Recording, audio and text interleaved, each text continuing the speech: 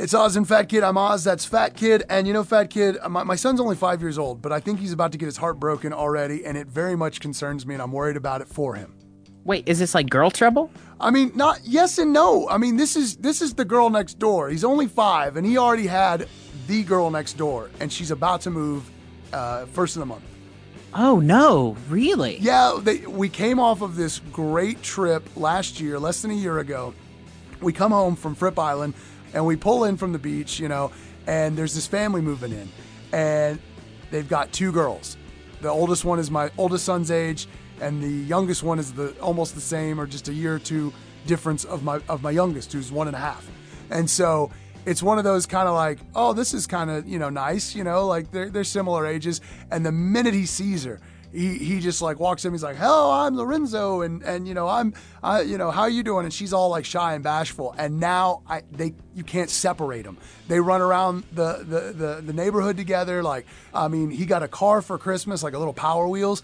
Man, the first thing he did was like drove it across the street, got out of the car, knocked on the door, rung the doorbell, and was like, hey, Addie, you want to get in my car? And like took her for a ride around the neighborhood. I mean, he totally, Your kid's got game. Dude. Awesome. I mean, he did this to all the other girls in the neighborhood too. Don't get me wrong. But this is this is the little girl that like, they just look like such a cute couple, and they run around and it's, oh man, it's so poetic too, because the mom is like a runner, like, and she has like a dual stroller, and like they always go out for like a run every day. And because we're doing this COVID, we're all playing in the neighborhood, and there's a lot of kids in the neighborhood.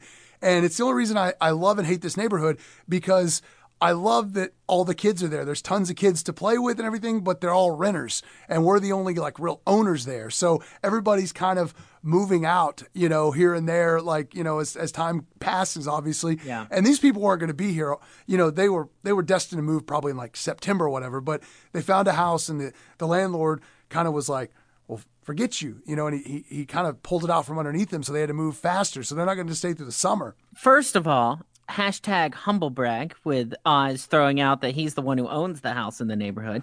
Second, like, where are these people moving? Are they moving across town, or are they moving across the country? No, they're just moving across town, but they moved here from like South Carolina.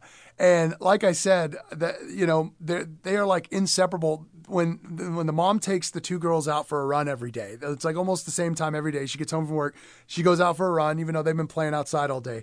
And when they come back to the street, when they get from the main street onto our street, like, they will yell for each other and run and meet each other in the middle, and like give each other hugs and stuff. It's the cutest, most adorable thing ever. And I just don't think he realizes, like, when she moves, like, how much he's just going to be like down in the dumps. Like, just it's going to be on you to make that not happen. You're going to have to step up and take him over and plan play dates and whatever. Like, you got to protect your kid from having his heart broken. This is going to be on you and your wife. Like, y'all got to make this happen. You could sit back and you could let your kid just be absolutely utterly destroyed by some woman, or you can drive him over there so he can continue with his big pimping game.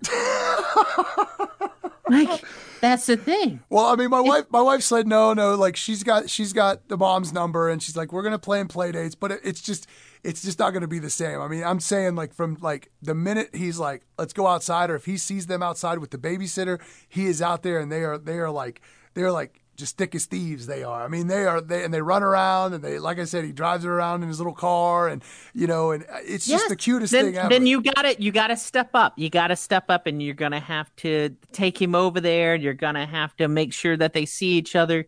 I mean, you can FaceTime and video chat and blah blah blah. Like, you're gonna have to make all that happen, or you're gonna have to suffer with your kid having his little heart broken.